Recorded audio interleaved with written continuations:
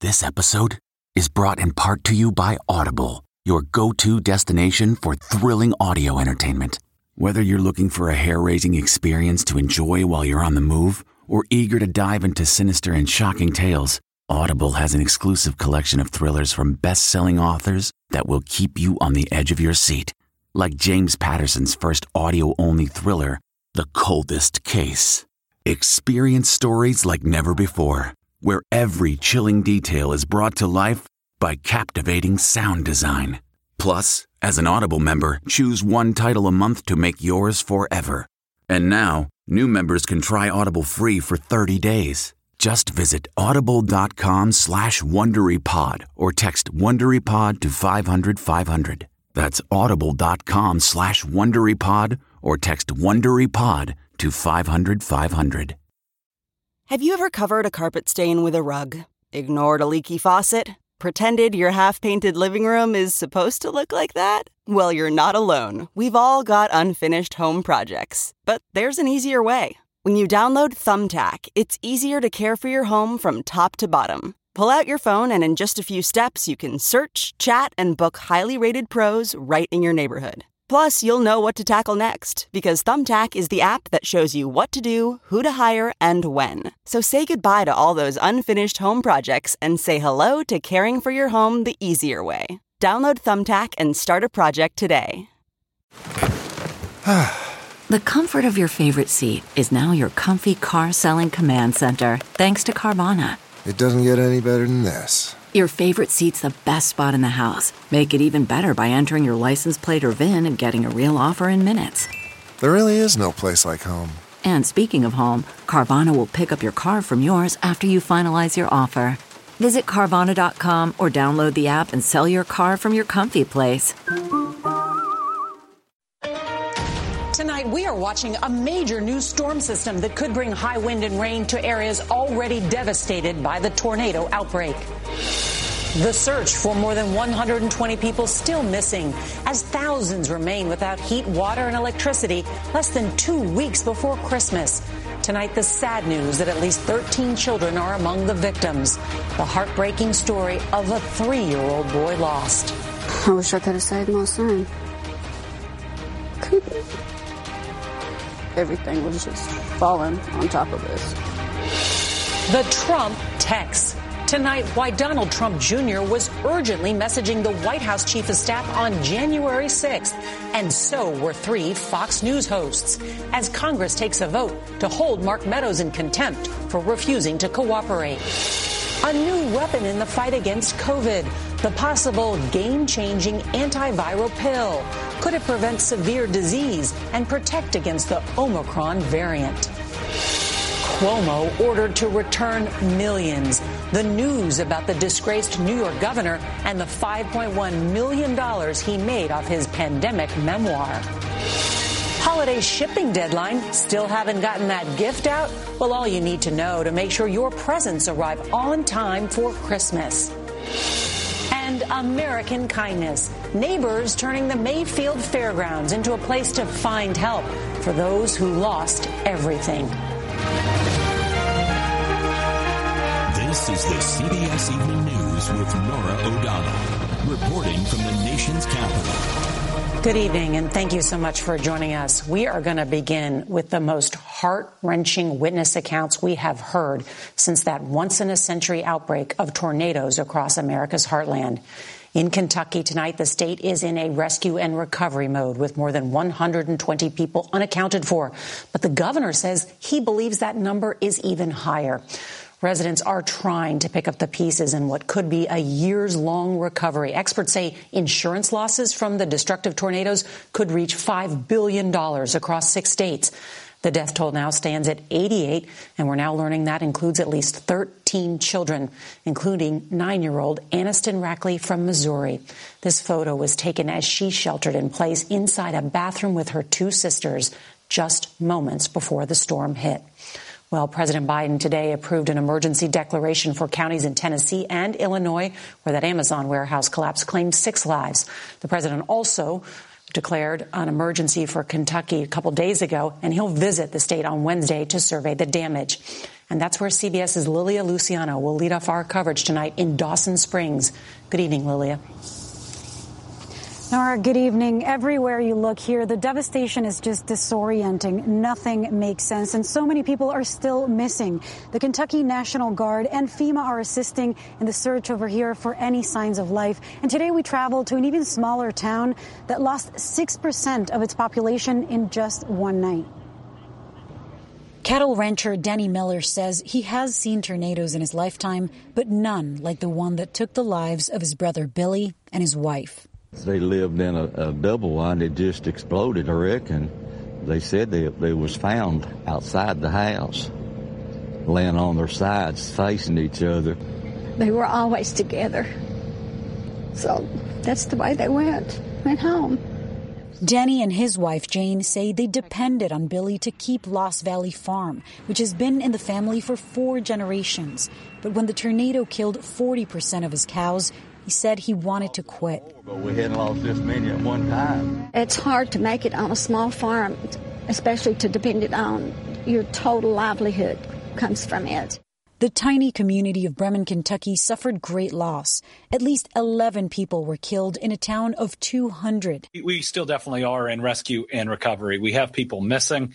I still expect that we will find at least some more bodies. There is just so much destruction. I hope that that's not the case, but it's still an expectation. At least 17 people died here in Hopkins County. There's an urgent search and rescue mission for more than 80 people who are still unaccounted for. All right, let's break. Let's go get it. Let's finish this up today. Dave Jardin and his volunteer group Sheepdog Impact Assistance hit the ground in Dawson Springs soon after the tornado struck to provide natural disaster relief. We're all veterans. We're all first responders. We've seen bad things. If we find a body, it's going to be a bad day. If they find a body, it could be very well be a neighbor, friend, family, loved one. It would be an excruciatingly bad day. So if we can take that off their plate, and we'll shoulder that as far as not letting them have to. Danny Miller, whose small cattle business was devastated, told me he won't quit after all because he's thinking about the next generation. I asked him, what would you tell President Biden, who's going to be around here tomorrow? And he says, we need help. Nora. They do need help. I'm so thinking of the Miller family. Thank you, Lilia. Well, we want to turn now to one of the hardest hit communities, the town of Mayfield, Kentucky, where 8 people lost their lives when the town's candle factory was destroyed. But as CBS's David Begnaud tells us, there was also a 3-year-old boy killed in the storm. I wish I could have saved my son. Couldn't. Huda Alabahi's heart is broken. Her son Jaleel is dead. Last Friday night, when the tornado alarm went off on her cell phone, she grabbed Jaleel and her youngest son Julius and ran into a bathroom closet. By that time, everything was just falling on top of us. The tornado obliterated the 100-year-old home that she's rented for 5 years.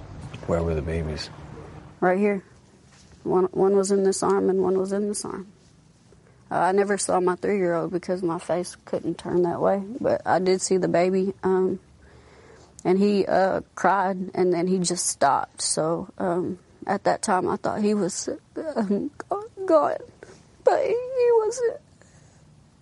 While pinned under the rubble, Alubahi says she never heard Jaleel make a sound. Did Jaleel die in your arms? Did.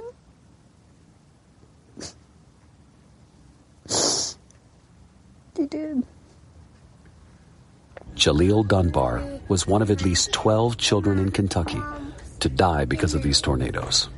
While Jaleel died in his mother's right arm, Huda's 1-year-old son Julius was untouched in her left arm. It is unfathomable to her how that could have happened. But then again, so too is this. I don't care about anything in this house. I just need to figure out how we're going to move forward without him, you know. The tornado that obliterated Huda's home also destroyed the homes of her aunt and her mother. Nora. I know we met Huda's aunt when we were there, and I'm just so thinking of that family and thinking of Huda. David, thank you. Well, tonight we are tracking a cross-country storm that could hit tornado-ravaged communities with heavy rain and damaging winds. Just think about that. Tomorrow, southern Illinois and Kentucky could get gusts up to 50 miles per hour. Across the plains, gusts could hit 70 miles per hour. Rain is likely every day from Wednesday to Saturday. Seems cruel. And tonight, there's wild weather in the west. Floodwaters sent an empty car floating down the L.A. River, and in Orange County, neighborhoods near an area burned by wildfires were evacuated because of mudslides. All right, we're also learning more tonight about what then President Trump knew during the January 6th insurrection on the Capitol. His chief of staff turned over more than 9,000 text messages, but when the congressional committee investigating the riot asked for his call records, Mark Meadows stopped cooperating. Well, that's why the House is set to vote to hold him in contempt. CBS's Chris Van Cleve reports from Capitol Hill. Tonight, Mark Meadows is poised to become the first current or former House member voted in contempt of Congress in nearly 200 years for refusing to cooperate with the January 6th committee. And it seems like a tiny handful of people who think that somehow they're above the law because they know a former president of the United States. And I'm sorry, that's just not how our legal system works. We have no kings here. The vote comes after Wyoming Republican Liz Cheney read startling text messages Meadows received on January 6th, pleading with him to get former President Trump to stop the Capitol assault, including from Donald Trump Jr. He's got to condemn this shit ASAP. Donald Trump Jr. texted again and again, urging action by the president. Quote, "We need an Oval Office address. He has to lead now. It has gone too far and gotten out of hand." Also texts from several Fox News hosts who just hours later would publicly downplay the insurrection, including Laura Ingraham. "This is hurting all of us. He is destroying his legacy." And Sean Hannity. "Can he make a statement? Ask people to leave the Capitol." Cheney suggested the former president may have illegally obstructed an official proceeding of Congress, which is a felony. Did Donald Trump, through action or inaction, corruptly seek to obstruct or impede Congress's official proceeding to count electoral votes? Monday night, the former White House chief of staff addressed the move to hold him in contempt. This is not about me holding me in contempt. It's not even about making the Capitol safer. This is about Donald Trump and about actually going after him once again. The Justice Department will ultimately have to decide whether Meadows would face a criminal contempt charge similar to Steve Bannon. Today, General Keith Kellogg, who was Mike Pence's national security advisor, met with the January 6th committee for a deposition. He was reportedly with former President Trump on January 6th. Nora? So many new details emerging. Chris Van Cleve, thank you. Well, now to the latest in the battle against the coronavirus, where doctors may soon have a new weapon. There's a new antiviral pill from Pfizer that could be the breakthrough drug we've all been waiting for. And it can't come soon enough as the U.S. nears a grim new milestone, 800,000 COVID deaths. CBS's Elise Preston has the latest. Tonight, a somber moment as members of Congress stop to remember the nearly 800,000 American lives lost to COVID. We have 1,100 deaths every day still. And we can't be cavalier about the fact that we're losing so many lives from this right now. New CDC data shows the Omicron variant increasing in the U.S., making up nearly 3% of all new infections. A study out of South Africa today shows the variant appears to be more resistant to 2 doses of the Pfizer vaccine, knocking down efficacy against hospitalization to 70% and against infection to 33%. But if authorized by the FDA, a new treatment pill could be available this month. This pill can reduce approximately 9 out of 10 hospitalizations. It's very, very sensitive, Omicron, to this antiviral. So spectacular results. Today, Dr. Anthony Fauci said Omicron will dominate the U.S. because of its rapid growth. The NFL is tackling COVID spread, mandating boosters for coaches and some team employees. This comes after 65 players across the league tested positive in the last 2 days. To come back here a year later and be in this room is just really surreal, and I've just been so grateful. It was 1 year ago today in this room that Sandra Lindsay became the first American to get a COVID vaccination. The critical care nurse is now a strong advocate for all Americans to trust the science. We're exhausted, and we really want to see people protected. What does that exhaustion feel like? It just feels like a big weight on your shoulders. Meanwhile, infections among children are spiking, up nearly 24% since last week. Starting today, New York City will require children ages 5 to 11 to show proof of at least one vaccine dose. And December 27th, children 12 and up will have to show they are fully vaccinated. Nora? Really enjoyed seeing that nurse again. Elise Preston, thank you so much. Well, Santa may be able to deliver all his presents in one night, but the rest of us need to plan ahead. The deadline for shipping your holiday gifts is fast approaching if you want them to arrive before Christmas. CBS's Meg Oliver reports. When did business really start to pick up? I would say at least a week before Thanksgiving. And you've been going nonstop ever since? Nonstop. This week, holiday mailing intensifies with Christmas only days away. On Long Island, New York, FedEx courier Raymond Wentz is hustling to keep up. I need a signature. Delivering up to 250 packages 6 days a week during the holiday season. Do you feel like you can keep up this pace? I don't think anybody can. Tornado damage in the central U.S., supply chain shortages, and a surge in online shopping are adding to the delivery pressure. FedEx expects to ship more than 100 million more packages this holiday season compared to 2019. We sort 6,000 packages an hour here. Nanette Mailbranch is managing director of Tri-State District FedEx Express. What's different about this year? The volume is obviously higher. Our residential volume is much higher than it has been in the past. The company is hoping to hire 90,000 extra employees to help them through the peak season. UPS is hiring 100,000 seasonal workers. The U.S. Postal Service expects to process nearly 2.3 billion pieces of mail this week, making it the busiest time for holiday shipping. Though the delivery rush means longer hours for Wenz, he's not complaining.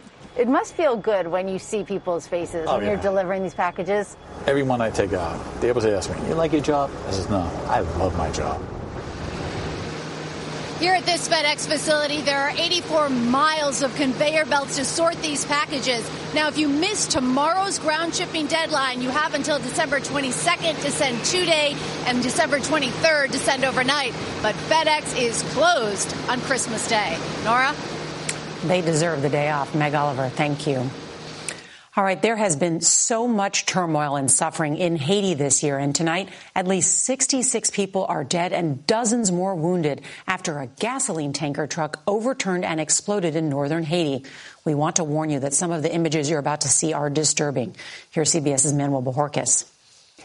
Flames from the explosion towered into the sky over Cap Haitian after a truck loaded with fuel crashed in a neighborhood and desperate residents rushed to collect the leaking gasoline. Daylight revealed the devastation in Haiti's second largest city, at least 66 dead, with dozens more injured and hospitals overwhelmed. Unfortunately, many people died, said the city's mayor. We couldn't save them. Fuel is scarce in Haiti as gangs that control more and more of the country hijack and block the trucks transporting it. This disaster is the latest in a series of crises here, from a presidential assassination and massive earthquake this summer to kidnappings, poverty, and hunger afflicting the population. We're sort of on overload in terms of tragedies. Leonie Hermantin is with Miami's Saint-La-Haitian Neighborhood Center, part of a group of organizations working to send aid. We know that the people from Cape Haitian will definitely overcome this tragedy. But it is absolutely a tragedy that did not need to happen. For now, she says, medical assistance is the most pressing need. Manuel Bojorquez, CBS News, Miami. Sound the gifting panic alarm. We've all been there. You need to find the perfect gift. You have absolutely zero ideas and you don't know where to start. Relax. Now you can use gift mode on Etsy. Gift mode takes the stress out of gifting so you can find the perfect item for anyone and any occasion. Just answer a few short questions about who you're shopping for and what they like, and Gift Mode gives you curated gift ideas based on hundreds of personas. Imagine pages of artisan espresso mugs for the coffee connoisseur in your life. Or for the pickleballer, customized paddle covers in every shade imaginable. Etsy's got you covered. Need to find the perfect gift? Don't panic. Try Gift Mode on Etsy now. Former New York Governor Andrew Cuomo is being ordered by a state ethics panel to turn over more than $5 million he received for his book on the pandemic. The ethics panel approved the book deal last year after Cuomo promised to write it on his own time and not use state resources or workers. But an investigation last month found his staff members worked numerous hours on the book during office hours. Cuomo's lawyer says he won't give up the money without a fight. We want to return now to Kentucky, where the destruction of Mother Nature doesn't hold a candle to the humanity of the people there. Here's CBS's Mola Lenghi. Catherine Opie Wong owns a food truck in Louisville, Kentucky. Actually, I just put up my truck for the winter. We're done. Or so she thought, until she woke up Saturday morning and saw the devastation in Mayfield. Turned on the news and I just bawled. I'm like, oh my God, I know people are going to need food. She had a few ingredients, a food truck and a few $1,000s, but needed more to complete the recipe. So, Opie Wong raised $100,000 online. She called a few food truck friends and wound up here, cooking alongside the disaster aid charity World Central Kitchen. That team is used to driving into situations like this, meeting people like Mark Anthony and his mother Liddy, whose home is unlivable. It's totally trash. I absolutely love this home. I don't even want to leave it. So she didn't. Instead, she converted it into a food distribution hub for other victims of the storm. We're all in this together. We're all sharing, people helping.